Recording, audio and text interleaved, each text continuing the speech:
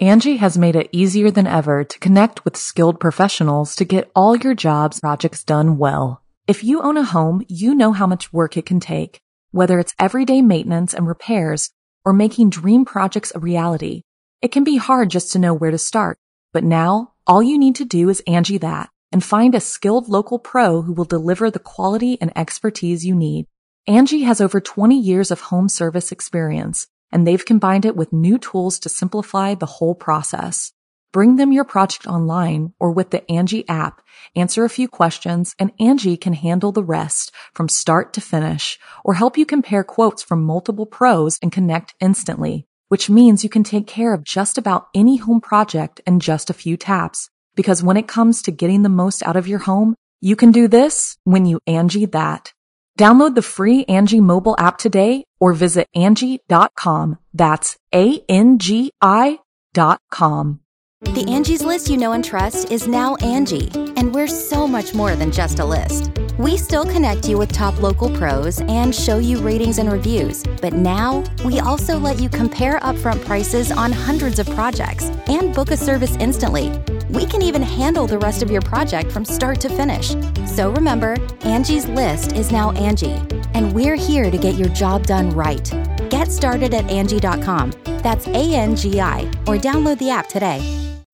When you need mealtime inspiration, it's worth shopping Kroger, where you'll find over 30,000 mouth-watering choices that excite your inner foodie. And no matter what tasty choice you make, you'll enjoy our everyday low prices, plus extra ways to save, like digital coupons worth over $600 each week. You can also save up to $1 off per gallon at the pump with fuel points. More savings and more inspiring flavors make shopping Kroger worth it every time. Kroger, fresh for everyone. Fuel restrictions apply.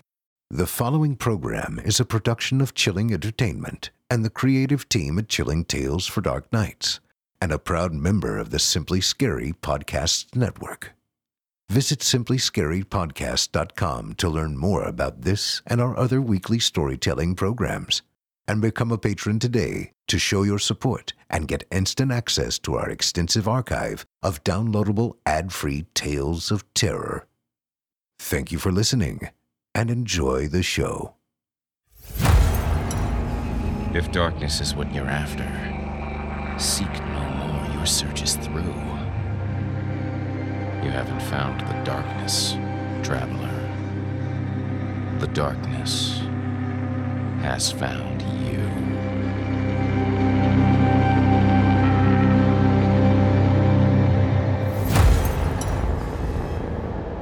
Welcome to Season 3, Episode 22. I'm your host, Jason Hill, and I'm thrilled you could join me tonight. I hope you're ready for a big steaming heap of horror this night. And who better to lead us down that storied path of blood and bones than the master of the macabre, Jeff Sturdivant. When Jeff dips his ladle into the Book of Bob, only chunks of sheer, visceral, slightly garlicky terror comes out. Oh yes, no jokes here, folks. Just pure, uncut Colombian-grade fear. Not a single, solitary quip to be found. And that's what you want, isn't it? That's why you keep coming back, right? Yes, I know what you like. Well, be sure to hold your breath, because you're about to be dipped in scariness. For context, I highly recommend revisiting Season 2, Episode 3, When You Wish Upon a Jar, as it provides backstory and key insights into the rich and colorful cast of characters that populate the Book of Bob. But beware, you'll find no levity, nor jolly tomfoolery in those benighted pages. Only fear. Delicious, succulent, unrelenting fear. You're listening to the standard edition of this program. If you'd like to show your support and enjoy ad-free versions of this and all our other episodes, as well as hundreds of tales from our audio archives dating back to 2012, visit simplyscarypodcast.com and click Patrons in the upper menu to sign up today to get instant access from our friends at Chilling Tales for Dark Nights. Thank you for your support. Now, allow me to escort you to the place where the sun dies and nightmares come to life, where those who seek the darkness need look no further. Welcome, listener, to the Horror Hill. You haven't found the darkness. The darkness has found...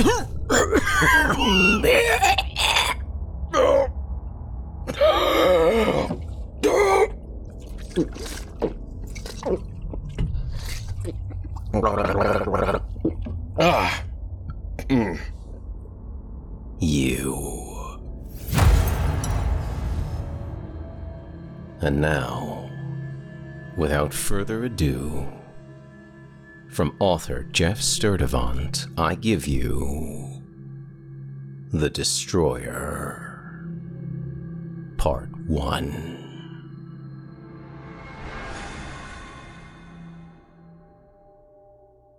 Part 1. You know the reason they call it bowling, don't you? It's on account of the sound it makes when you roll the ball. Bowl. Get it? Now, Reverend usually knew what he were talking about to some extent. The sole proprietor of Town General and a part-time pastor, he were hardly a convention scholar. But age had brought him wisdom, and considering the apt comparison to the noise it made when you were bowling, and the fact the game had nothing specific to do with bowls themselves, Bob supposed that may be the reason they called it bowling after all. I knew that, Bob said. See that? Rev said. Bob knowed it. You know the thing about Bobby, said Randy.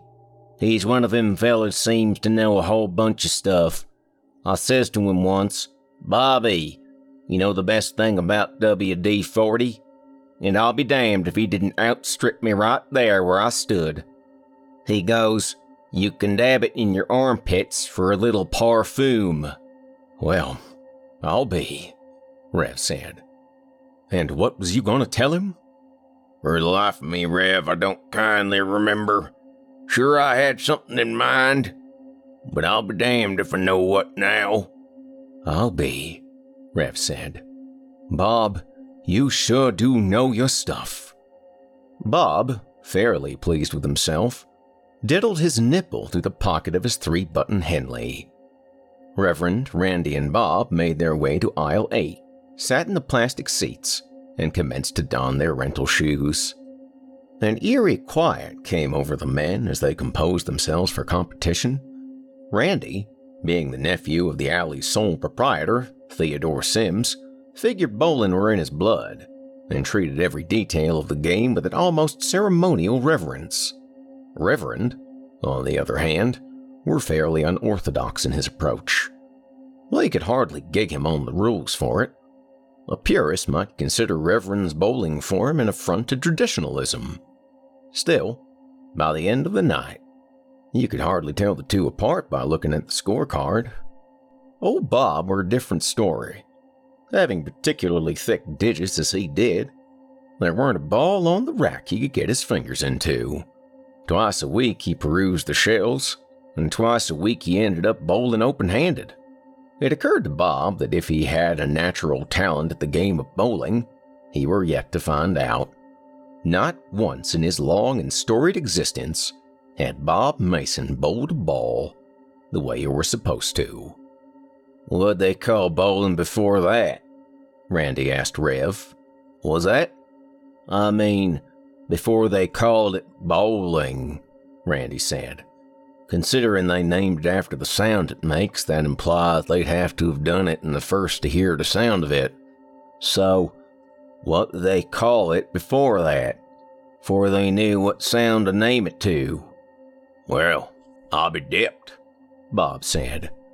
Reverend regarded Randy with a look of veiled confusion, Somewhere out by the arcade machines, a flurry of teenage laughter rose and perished.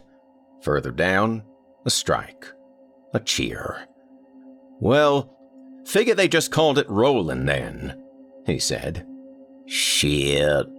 I knew that," Bob said. "See that? Bob knowed it." The men disbanded to select their weaponry. Randy, his own custom ball, polished smooth and slick and emblazoned with his name. The color is something between pump grease and viral snot. 2-inch offset right off the second hole like a weird orange mole. A beauty. It were downright decadency for a man to have his own custom ball, Bob thought. It weren't Randy's fault he were born into a bowling family and endowed with certain privileges there too. But he sure as hell hadn't earned those privileges either, had he? Somewhat resentfully, Bob perused the racks, turning the balls with one hand to see were there any new ones with holes big enough to fit him, and absently flicking his nipple with the other. Reverend selected his usual neon pink 5-pounder. It was drilled for a child, but on account of the man's unorthodox technique, the holes didn't matter much. Bob, seeing he had to make do yet again, grabbed a plain black 16-pounder with a scar on it like an axe wound. The usual fare for such occasions. Cradling the inferior ball like something freshly dead, it occurred to Bob he were disadvantaged in this respect. His father always told him he'd been born with a couple of extra chroma bones. He were never sure exactly where said bones were supposed to be, but now that he reckoned it, they must certainly be in his fingers. Thinking more still, it were clear Bob's affliction were a certified birth effect, and this particular establishment were plumb unaccommodating to patrons with such birth effects. The notion seemed to prompt in Bob a righteous sense of social justice. Bob resolved at that moment that he'd be dipped in shit before he suffered another indignity at the hands of this ill-reputed alley. Enervated, he set his sights on the front counter with all the shoes behind it. Kinda puffing up his chest and feeling righteous, he stuck out his mustache, hooked his thumbs in his overall straps, and started over. The song on the sound system was Girls' School by Brittany Fox, and it lent him a kind of unfettered swagger he knew could not be easily denied. "I'll be dipped," said Bob. He approached the shoe counter. The girl behind it were particularly too little and dainty to see until he got right up to it and looked down at her. There she were, spritzing the shoes with anti-deodorant spray, trying to match 'em up in pairs and stow 'em in their corresponding cubbies. She were presently kneeled down to put away some particularly large shoes in the very bottom of the cubby shelf. Herein, Bob decided immediately, lay the impetus of a magnificent quip, which he would now, having been disarmed somewhat by the little gal's beauty, impose upon her with the most gentlemanly charm he'd been naturally endowed with. You know what they say about a man's feet, don't you, honey? The little gal glanced up at him with a slight look of disgust Bob figured were designed to hide her sexual interest. By the look of her, she had a couple of titties. That's not to say it were unusual to have a couple of them, but that they were titties worth noting. And note them he did. Over the left one, Bob's left, not hers, were embroidered her name in cartography. Amanda. "Yes, I do," Amanda said. "It means the bigger they are, the worse they smell." Bob gave her a cute little look he were fairly adept at. "They do call me Bigfoot, you know." "And I smell them from here," she said, flirtatiously spritzing a little right guard in his general direction. Amusing as it was to get the little gal all hot and bothered, Bob reminded himself this weren't the reason he came over here in the first place. He adjusted his bearing and declared, "Honey, that smell you smell is the stench of injustice. There ain't a house ball in here that fits my special needs fingers, and being a vulnerable population as I am, that makes me feel awfully marginalized. I'm afraid I'll have to have a little word with your manager." The little gal just kinda stood there looking at him for a minute. Then she kinda exhaled and picked up the phone. "Rod needs his shoes?" she said. Bob stood there at the shoe counter watching Reverend warm up his little bitty pink ball while the guitar solo to Girls' School resonated through the woody timbers. He seemed to have trouble letting the ball go at the right time, and instead of rolling like it were supposed to, it sometimes just went up in the air, just kinda landed. That's what just happened now, and the ball were just kinda sitting there, not rolling one way or the t'other, just waiting for some manner of physics to urge it this way or that. And it occurred to Bob that the ineffectuality of the Reverend might be pathological to some extent, because that's how everyone in his congregation happened to be too. If you asked any one of them who were presumed to be on their spiritual journey, they'd tell you, "I don't know," or "just fine, I suppose." And Bob had always found that fairly unconvincing. And maybe that were because Reverend just couldn't manage to roll any of them one way or the t'other. Reverend seemed a plain affront to Newtonian physics. "Sir, or ma'am, if you prefer, makes no difference to us. Cooter County Tenpin prides itself on inclusion and, well, what can I do for you?" Bob turned to lay eyes on a man in a slightly more official-looking bowling shirt than the other employees' official-looking bowling shirts. Bob regarded him with righteous disdain. "You must be Rodney Two Shoes," Bob said. "Well, I'm here to tell you that your patriarchal bowling alley contains no more than 0 balls with holes big enough to fit my particular fingers. And this has left me feeling marginalized and venerated, because I was born this way, with big fingers, and big toes for that matter, and I found your establishment to be unaccommodating to my special neediness." Bob crossed his arms and waited for a response. Rodney Two Shoes just kind of stood there studying him. "Mentally handicapped is what you are," the girl behind the counter said. Now, Rodney admonished her. "That is politically incorrect. He's handy-capable." He said this last bit with a subtle hand gesture of correction. "That's right," Bob said. "I am both handy and capable, as long as I've got big enough holes. So, what say ye? I demand justice." "What gives, Bobby?" Bob turned. It was Randy, come to see what the hubbub was about. "This alley's an affront to my sense of social justice," Bob said. "I'm simply voicing my concern." "About what?" "About they ain't got no balls that fit me." Randy looked astonished at him for a moment, then took him aside by the shoulder. "Bobby, this is my uncle's place. We can't be causing a goddamn uproar. I'll lose my discount. Can't you just—" "I've reached my breaking point," Bob said. "I demand they either drill me a custom ball or—" "All right, you two," Rodney said. "Just everyone settle down for a minute." He paused briefly, pursing his lips like he were real deep in consideration. Amanda leaned on the counter, just considering her nails. Her right titties, from Bob's right, drifted after the counter, and it were clear it was contained in no brassiere at all. "Mr. Bobby, I believe it was. I can't have nobody accusing this establishment of being intolerant, but I've got an idea I think might satisfy your demands. Follow me."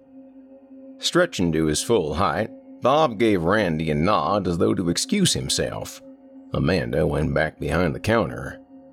"Don't cause no trouble, Bobby," Randy reminded him. Bob followed the manager down to the far end of the alley.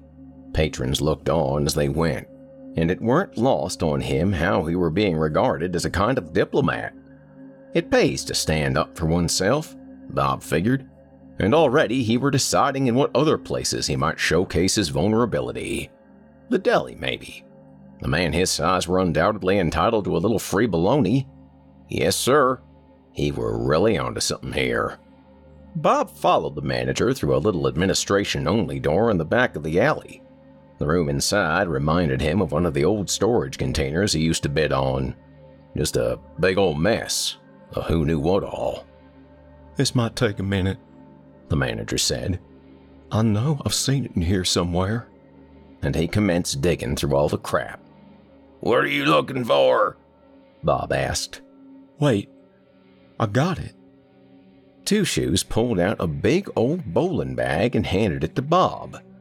No promises, but this one might just work for you. Bob opened the bag and stared in at an oddly colored ball he couldn't recognize the make of. They were dark green with a kind of swirly looking pattern on the cover.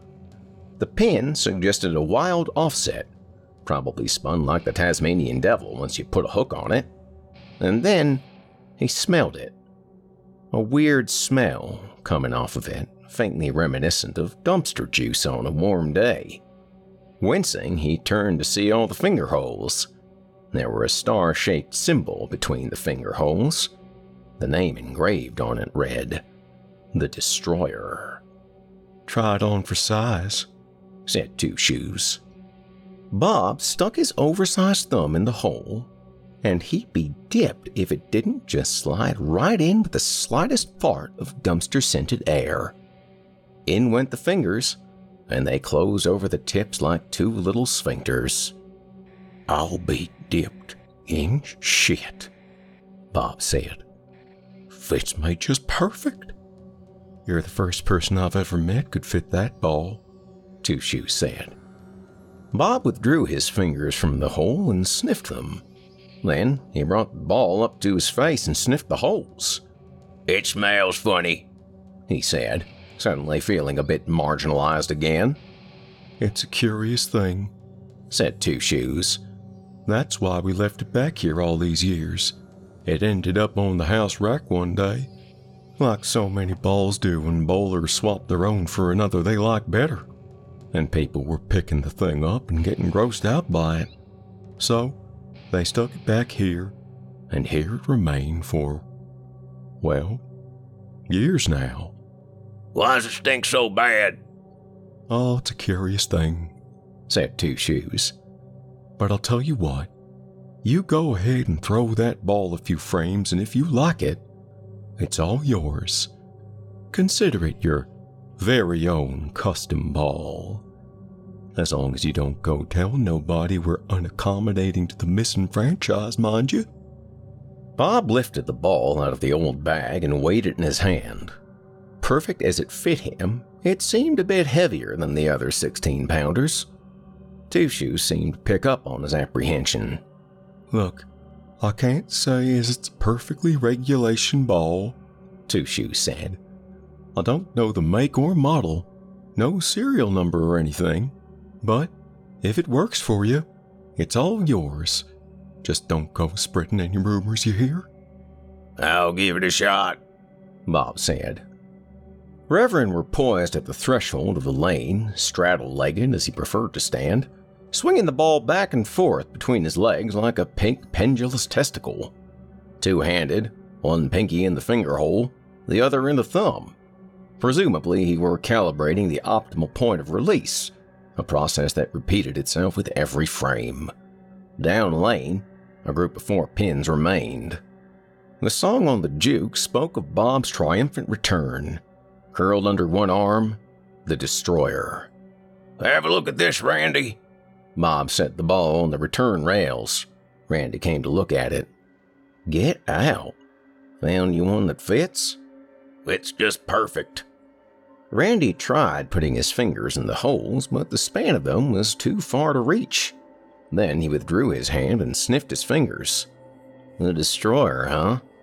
Why does it smell like that? Oh, it's a curious thing, Bob said. Reverend, having seized upon the right moment, let loose the pink ball. It hit the hickory with a loud clunk, and succession of 3 softer.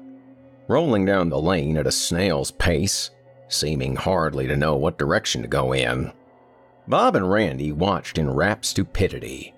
There was something strangely fascinating about the way Rev bowled. As though by the power of Providence, the ball made its way toward the pile of pins. When they finally did meet, it seemed a friendly encounter. The ball just kind of stopped there and leaned on one of them. They watched. With time, maybe some infinitesimal shift of the Earth's axis, one of the pins went ahead and tilted over.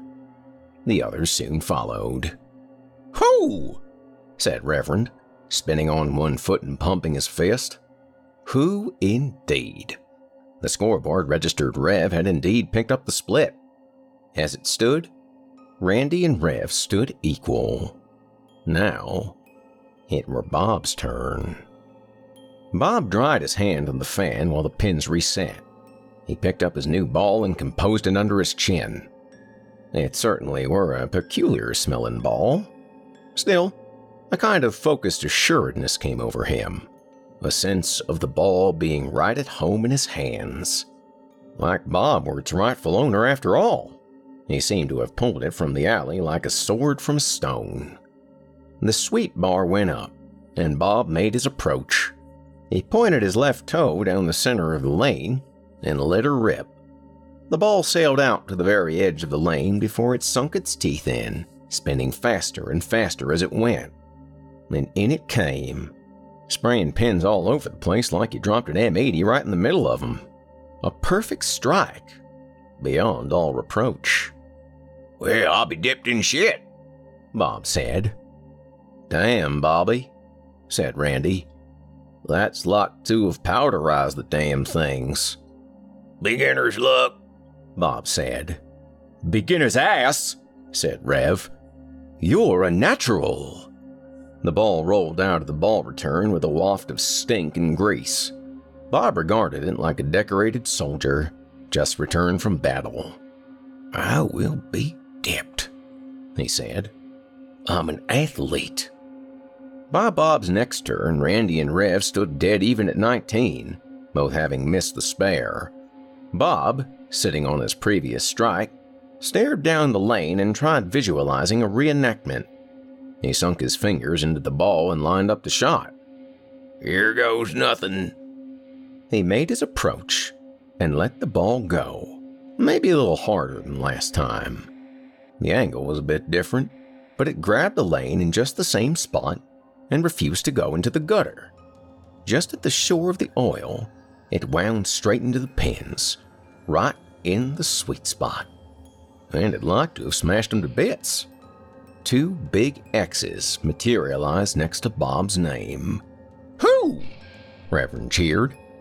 And Bob figured that were as apt a word as anything, because he couldn't think of a better one himself. Angie has made it easier than ever to connect with skilled professionals to get all your jobs projects done well. If you own a home, you know how much work it can take, whether it's everyday maintenance and repairs or making dream projects a reality. It can be hard just to know where to start, but now all you need to do is Angie that and find a skilled local pro who will deliver the quality and expertise you need. Angie has over 20 years of home service experience, and they've combined it with new tools to simplify the whole process. Bring them your project online or with the Angie app, answer a few questions, and Angie can handle the rest from start to finish, or help you compare quotes from multiple pros and connect instantly, which means you can take care of just about any home project in just a few taps. Because when it comes to getting the most out of your home, you can do this when you Angie that. Download the free Angie mobile app today or visit Angie.com. That's ANGI.com. Apartments.com has more pet-friendly rental listings than anywhere else. So, finding the perfect place is easier than ever, and so is finally moving in together. Just the two of you. It's a big step. Lots of new responsibilities, lots of adjustments. Most likely, they'll wake you up at odd hours to go to the bathroom, and you'll most definitely find yourself in trouble coming home late for dinner. They might even unroll all your toilet paper next time. It's just what happens when you two find a new place together. But you're not doing it because you feel like it. No, you're doing it because you love them, because they're family. And that's why Apartments.com has the most pet-friendly rental listings on the internet, so that you and your furry family can find the perfect new place together. Apartments.com, the place to find a pet-friendly place. Part 2. That were pretty much the size of it that night. A crowd had begun to gather by Bob's 8th frame, and some of them quit bowling themselves just to watch him. Most notable, a few good-looking ladies who cheered wildly after every strike, to which Bob would respond with his coy little look he'd been practicing. He'd taken to applying a kind of extravagant follow-through to his swing, which he'd hold dramatically until all the pins came down. Yes, sir. Bob were having a rare evening indeed.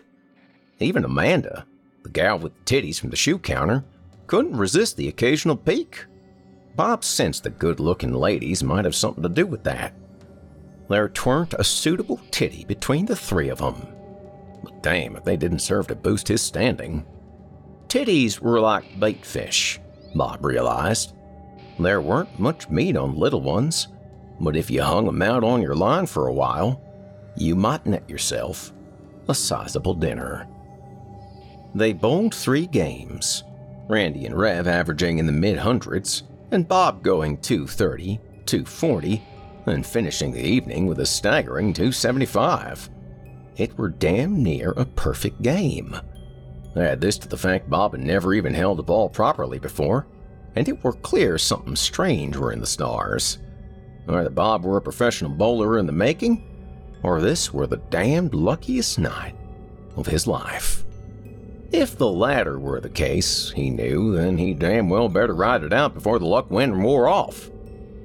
Bob had drunk a conservative 9 beers by now, and Randy and Rev weren't far behind him. Festivities continued in the arcade room, Bob lighting up the Frogger pinball machine like the 4th of July. Little alley cats, tiny-titted and scantily clad, rubbing up on Bob as if they meant to leave their scent on him.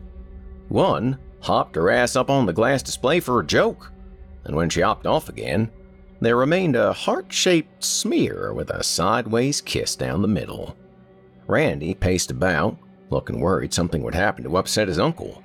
Reverend, drunker than Bob had ever seen him, watched the dirty girls with a kind of conspiratorial urgency.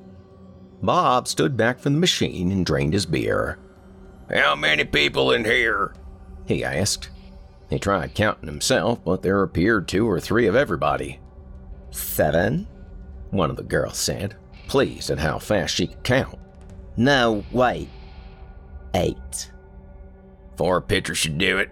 Randy, go ahead and fetch 4 more pitchers of your finest Schlitz. On me. The spectators replied with cheers of joy. Cheers, Bob thought, could get pretty addicting. "I've only got 2 hands," Randy said. "So make 2 trips." "See that?" Reverend piped in. "Bob here is a regular SAT test." By closing time, they drunk the 4 pitchers and 4 more. 275, everyone kept on saying, and a record setter on the pinball machine to boot. All the while, Amanda casting curious glances from her post at the shoe counter. Who is this mysterious man with such prodigious bowling scores and irresistible appeal to women? With his bushy mustache and rugged overalls, and extra chromobones to boot. What is so special about those girls anyway? Didn't he notice my larger than usual titties? Did I miss my chance? "Yes, I did," Bob thought. "And no, you didn't." Bob were so inebriated he nearly forgot to retrieve his new ball before they walked out the door. He did, in fact, forget to retrieve it, until some visceral sensation snapped him back to his senses. The Destroyer. How could he forget? It were like King Arthur leaving behind Excalibur. He put the smelly ball back in its bag and hurried to join Randy, Rev, and the ladies at the door. On the way out, he saw the flyer posted on the glass. League bowling beginning this Saturday. Minimum team 3. Register by Friday to be eligible for prizes. The 3 men looked at each other. Before tonight, it would have been laughable. But with the ball, the Destroyer, it seemed feasible. With the ball, everything were different. With the ball, Bob were like a god-darn secret weapon. "I will be dipped," Bob said. Part 3. So this fella comes in the store the t'other day, goes walking up and down the aisles, looks like he was just browsing round. I says to him, "Mister, anything I can help you find?" He goes, "I'm just browsing round." A certain tension typically espoused the group while they donned their shoes and various bowling accoutrements. But today, it were all different, because today, they were a team. Maybe not the most glorious team, Bob supposed, being that Reverend Randy couldn't bowl their way out of a paper bag, but Bob, since he's gotten his hands on the Destroyer, could strictly hit the pins. Even if the ball were doing most of the work, Bob were the only one who could pick it up, so it were only right he should get the credit for it. Rev and Randy were here to make it 3 players, but Bob, old Bob, were here to put up the numbers. So this fella, he's just walking around browsing, and he come to the shelf I got with cans of this and that and potted meat and whatever else, and just on top of that shelf is this old jar of gefilte fish. Been up there for God knows how long. And he goes to me and said, "Hey, what's that up there?" And I says to him, "Well, that's an old jar of gefilte fish." And he says, "Well, what'll you take for it?" And I says, "Mister, that gefilte fish is most certainly expired." And he goes, "Well, of course it is. I don't see it swimming around in there." So I says, "That's not what I mean.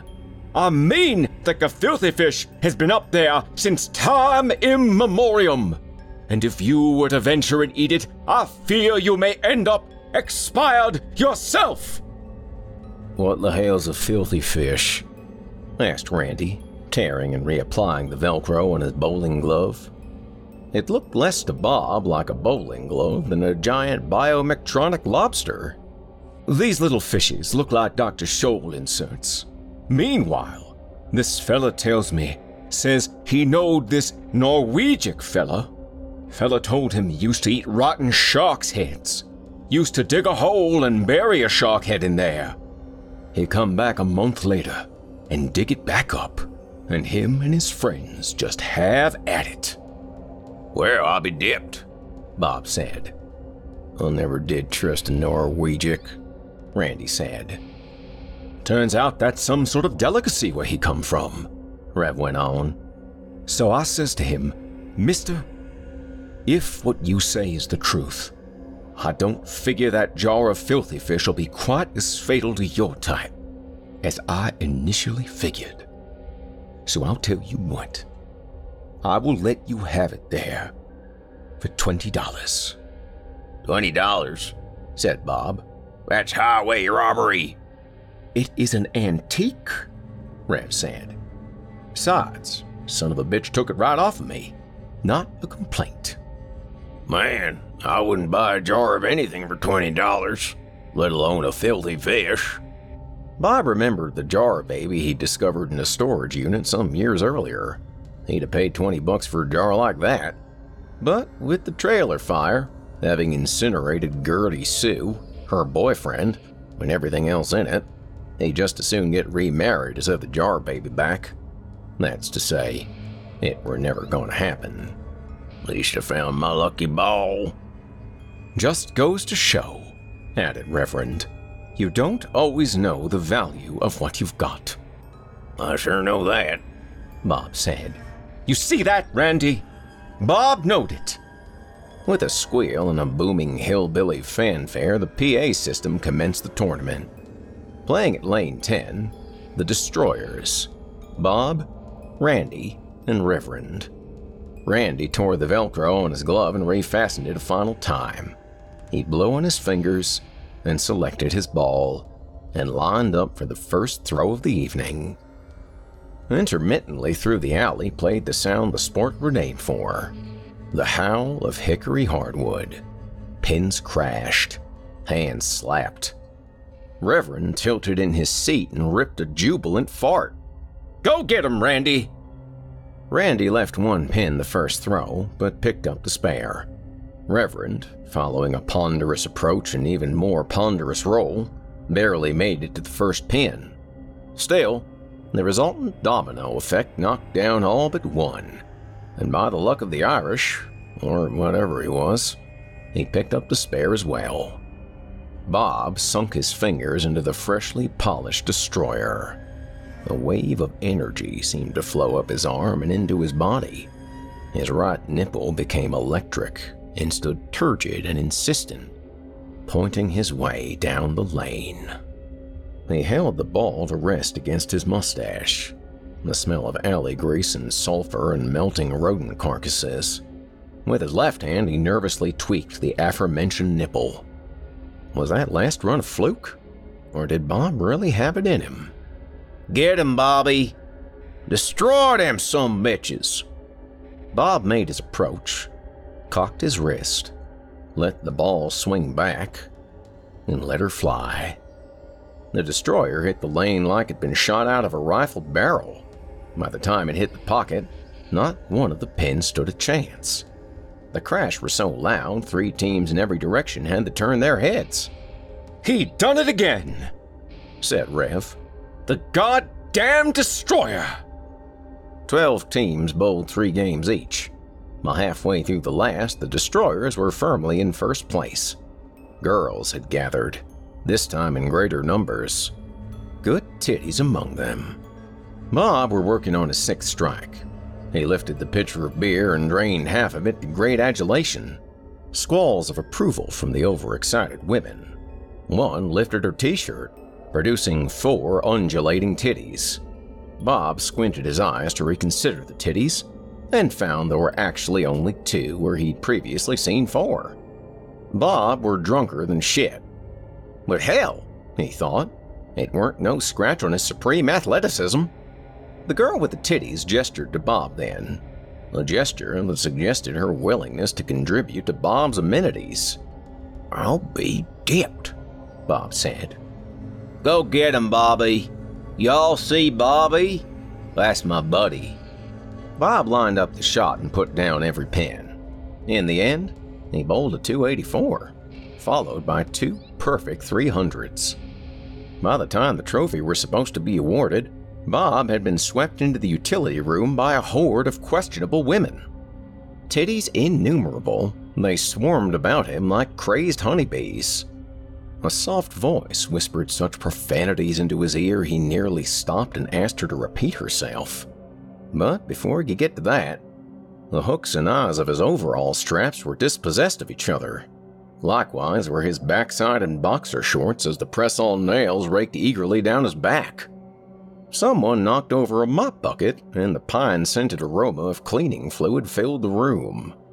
Bob imagined he were in an enchanted forest, filled with magical sex fairies, grabbing and groping and just being unusually friendly to him. It occurred to Bob, in a detached, somewhat ethereal sort of way, that maybe he weren't quite as disenfranchised as he previously suspected. "I will be dipped," Bob said. "I'm a celebrity." The remainder of the destroyers, having taken pictures with their new bowling trophy, were at the bar drinking strange shots prescribed by the besotted runners-up. Drinks with names like Rusty Nipple, Shark's Ass, and Dirty Aardvark. Randy was too drunk to remove his bowling glove, so he just left it on. Reverend sat with his back to the bar and entertained the bowlers from his catalog of 10-pin lore. He were a fine bowler, Dale Hormel. Like to take a drink was all, but not like you and me. He would take a drink and get some peculiar ideas. So Dale's had a few after closing one night, and he's feeling a little peckish. So he goes in the snack bar and starts heating up the big pot of dippy cheese. Yeah, you know, the orange cheese for the nachos. Hard as plaster at room temperature, so he has a couple more while he's waiting for it to melt. And I guess he leans down in the pot to see how it's coming along. Well, it's anyone's guess what happened after that. They find him on the floor the next morning with the pot stuck on his head. Took 2 guys from the fire department to yank it off of him. And when they're dead, there he was, with his head encapsulated in orange cheese. Said Acme backwards on it. Nah, no one can hold their breath that long, buddy. He were deader than shit. But forget Dale, look who's come back! The Destroyer hisself! Approaching on legs like wet spaghetti, Bob made his way toward the bar. The Destroyers reunited. Manager leaves at 10, said Randy. But Uncle Theo says we can stay after hours as long as we lock up. Praise the Lord, said Reverend. Bob beheld his teammates, these men of lower stock. Could barely bowl a game between the 2 of them. He wondered for a moment, were these 2 bums befitting of a bowler of his caliber? What say we see how drunk we can bowl, Bobby? I'll bet good money you can still throw strikes 3 sheets to the wind. I'll bet he can too, Randy agreed.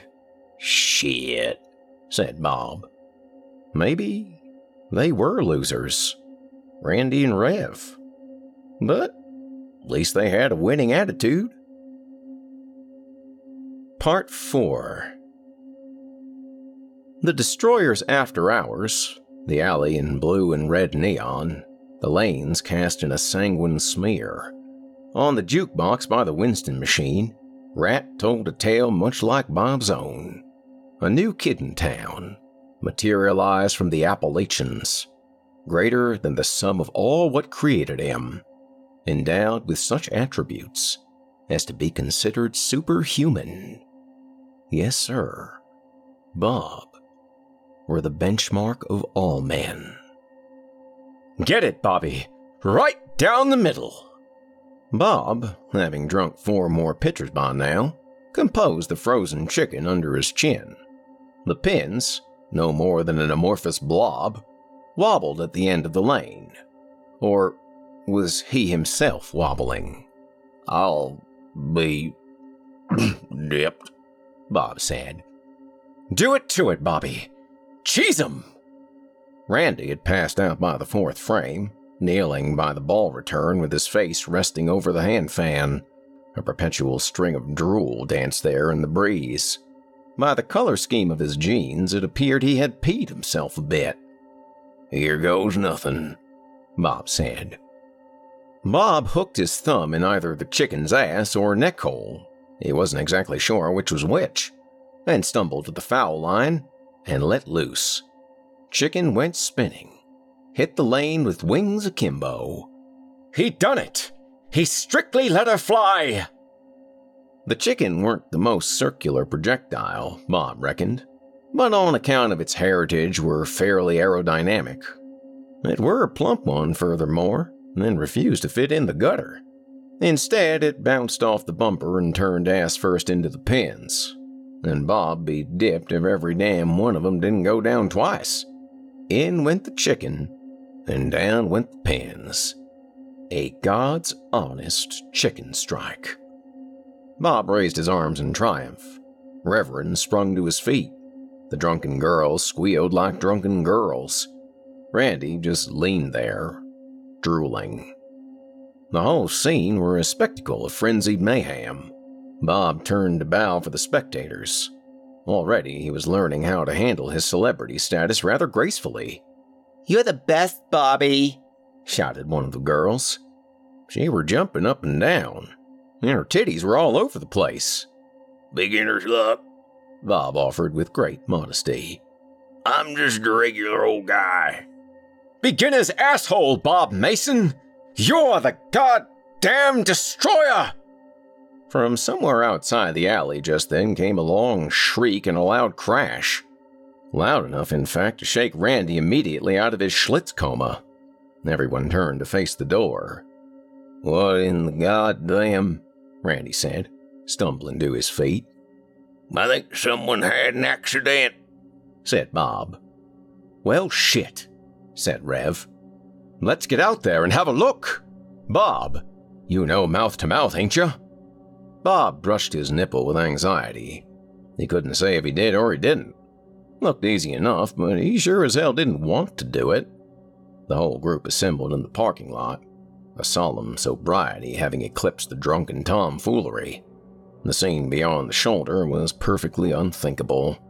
You couldn't have arranged it to greater effect for the most savage of slasher films. I'll be goddamn dipped. A little coupe completely upside down, its inhabitant having been shot from the windshield and bisected on a street sign, trailing victuals and who knew what to his final resting place down the road. The destroyers, ever valorous, vaulted the parapets and made their way out to the wreck while the girls watched with their hands over their mouths. They slowed as they approached. Where the lower half of the man was remained to be seen, but the unfastened half lay prone on the pavement, an ever-expanding pool of dark in the darkness of night. I don't think he's gonna make it, Reverend said. He looked over at Bob. You said you know mouth to mouth, right? I think it's worth a shot to try it. Bob examined the body a little closer. It seemed to have been divested of most of its insides, maybe just about all of them. Now, Bob weren't no existician, but he were fairly sure most of those insides were plumb prerequisites to go on existing, not to mention the lack altogether of the other half of his body. Nah, Bob figured. Mouth to mouth on this poor fellow were a losing proposition. Anyone who'd ever inflated an inner tube knew you were wasting your breath if the thing had holes. And this sumbitch didn't have a solid tube left in him. Rev must have sensed what Bob was thinking, and he took his hat off and held it to his chest. Our Father, who art in heaven, hallowed be thy name. This poor sumbitch is purely hollowed out himself, Randy said. Thy kingdom come, thy will be done. Oh, hell, Bob said. He got on his knees in front of the bisected body and tilted the thing's head back and commenced to breathe into his mouth. The air came out in farts from some severed tube hanging out of its torso. Bob backed off and stood, wiped his sleeve across his mouth, a mournful look on everyone's face. I don't think he's gonna make it, Bob said. I reckon not. Hey, looky here, Randy said. He'd gone around the wrecked car and was rolling back a spherical object with his foot. Bob stood to have a look at it. A man's head, popped clean off like a dandelion. Not a drop of blood left in it. Well, hell, Randy, Rev said. That is no way to treat a poor fella's head, especially after it's been popped off like that. Well, I don't want to touch it, though. Well, shit. Rev went to pick the poor fella's head up off the road, but when he got to it, he paused. He appeared not to want to touch it either. Man, what is it about heads, Bobby? They're never all that objectionable when they're attached to whoever, but the minute they come off, they are downright distasteful. Oh, I think I found another one, one of the girls called from a ways down the street. But when Bob arrived to investigate, it weren't a head he found laying there by the giant skid mark in the road. It was a bowling ball. His bowling ball. Well, I'll be dipped. How the hell this end up out here? Bob bent over and picked it up. It felt warm in the crook of his arm, and curiously, there were a soft reddish light emanating from the finger holes. Might just have been some optical delusion or something, but for a moment, he could have sworn he'd seen just that. How'd that get out here? Rev asked. Well, I suppose it must have rolled out here. Rev appeared to consider that a moment, then nodded. That's mostly how balls get anywhere, ain't it? Sure is curious, though. It is a curious thing, Bob said.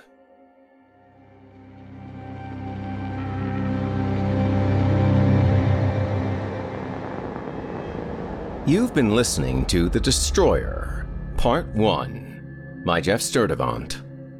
For Part 2 and the thrilling conclusion, tune in again next week for The Destroyer. Part 2. And yeah, Jar Baby. Season 2, Episode 3. If you like this, you'll like that. Check it out.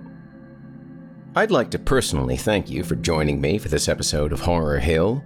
Don't forget to tune in again next week, when I yet again regale you with a handful of tales to terrify, plumb from the most depraved depths of the human imagination. The Destroyer was written by and brought to you courtesy of Jeff Sturdivant.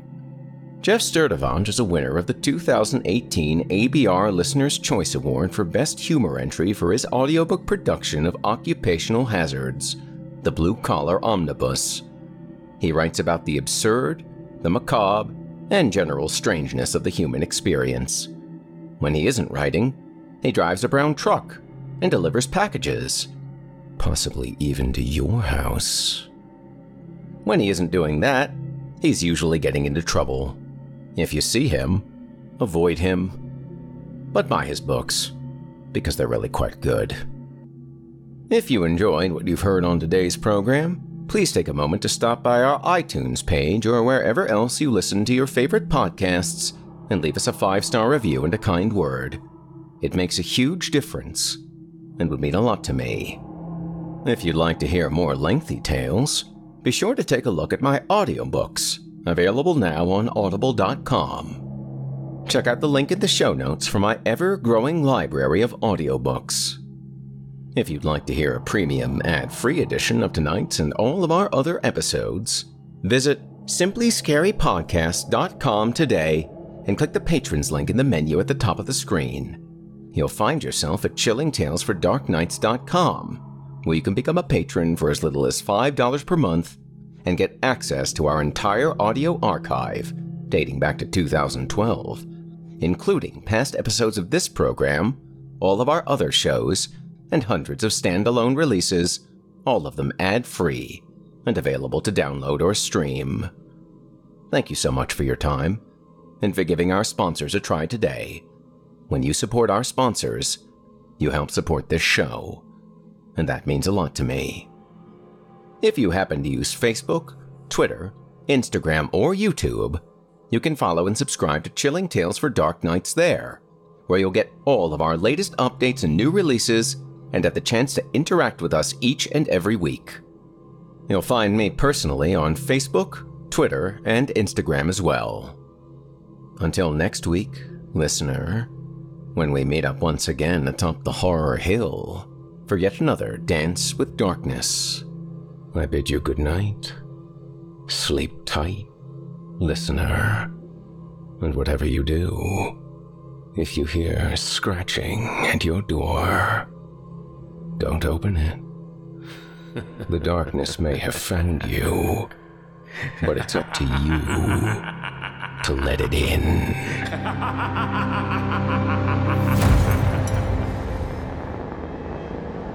Thanks for listening. You've been listening to the Horror Hill Podcast, a production of Chilling Entertainment and the creative team at Chilling Tales for Dark Nights, and a proud member of the Simply Scary Podcast Network. Visit simplyscarypodcast.com today to learn more about our network and our other amazing storytelling programs. Tonight's program was hosted, and its featured stories performed by yours truly, Jason Hill. Selected stories have been adapted with the kind permission of their respective authors. Original music provided by Felipe Ojeda, Luke Hodgkinson, and Jesse Cornett. Final mixing and mastering by executive producer and director Craig Groshak. The program's artwork by yours truly, Jason Hill. Logo by Craig Groshak. Got a terrifying tale of your own that you like performed? I take submissions. Email it to us today at submissions@simplyscarypodcast.com to have your work considered for production in a future episode of this show. That's submissions@simplyscarypodcast.com. If you enjoyed what you heard on tonight's program and are joining us on your favorite podcast app, Subscribe to us to be sure you never miss an episode, and leave us a 5-star review and a comment. Your feedback means a lot to me. You can also follow Chilling Tales for Dark Nights and yours truly on social media to connect anytime and get the latest updates on this and our other programs. If you're listening on the Chilling Tales for Dark Nights YouTube channel, do us a favor and hit the subscribe button and the bell notification icon for Chilling Tales for Dark Nights as well to get more spooky tales from me and the crew, and another episode of this program each and every week. And don't forget to hit the thumbs up button to tell us how we're doing, and leave a kind word. And don't forget to visit us at chillingtalesfordarknights.com and consider supporting the team by becoming a patron. In addition to helping us out, you'll get exclusive access to our audio archive and ad-free downloads of all your favorite stories, including those you've heard on this program. As for me, I'll be back next week with more terrifying tales to keep you up all night. If darkness is what you're after, listener, your search is over. Yet, let it be known, you haven't found the darkness. The darkness has found you.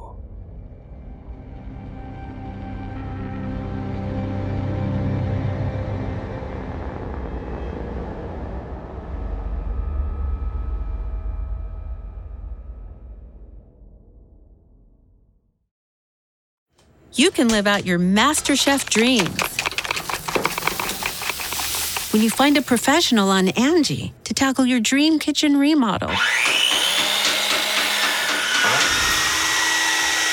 Connect with skilled professionals to get all your home projects done well. Inside to outside, repairs to renovations. Get started on the Angie app or visit Angie.com today. You can do this when you Angie that. Angie has made it easier than ever to connect with skilled professionals to get all your jobs projects done well. If you own a home, you know how much work it can take, whether it's everyday maintenance and repairs or making dream projects a reality. It can be hard just to know where to start, but now all you need to do is Angie that and find a skilled local pro who will deliver the quality and expertise you need. Angie has over 20 years of home service experience, and they've combined it with new tools to simplify the whole process.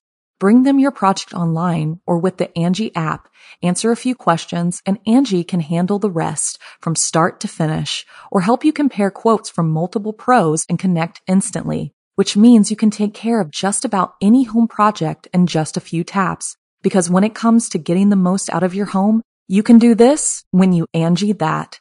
Download the free Angie mobile app today or visit Angie.com. That's ANGI.com. Our kids have said to us since we moved to Minnesota, we are far more active than we've ever been anywhere else we've ever lived. Moving to Minnesota opened up a lot of doors for us. Just this overall sense of community, of values that, Minnesotans have. It's a real accepting, loving community, especially with 2 young kids. See what makes Minnesota the star of the North. New residents share why they love calling it home at exploreminnesota.com/live.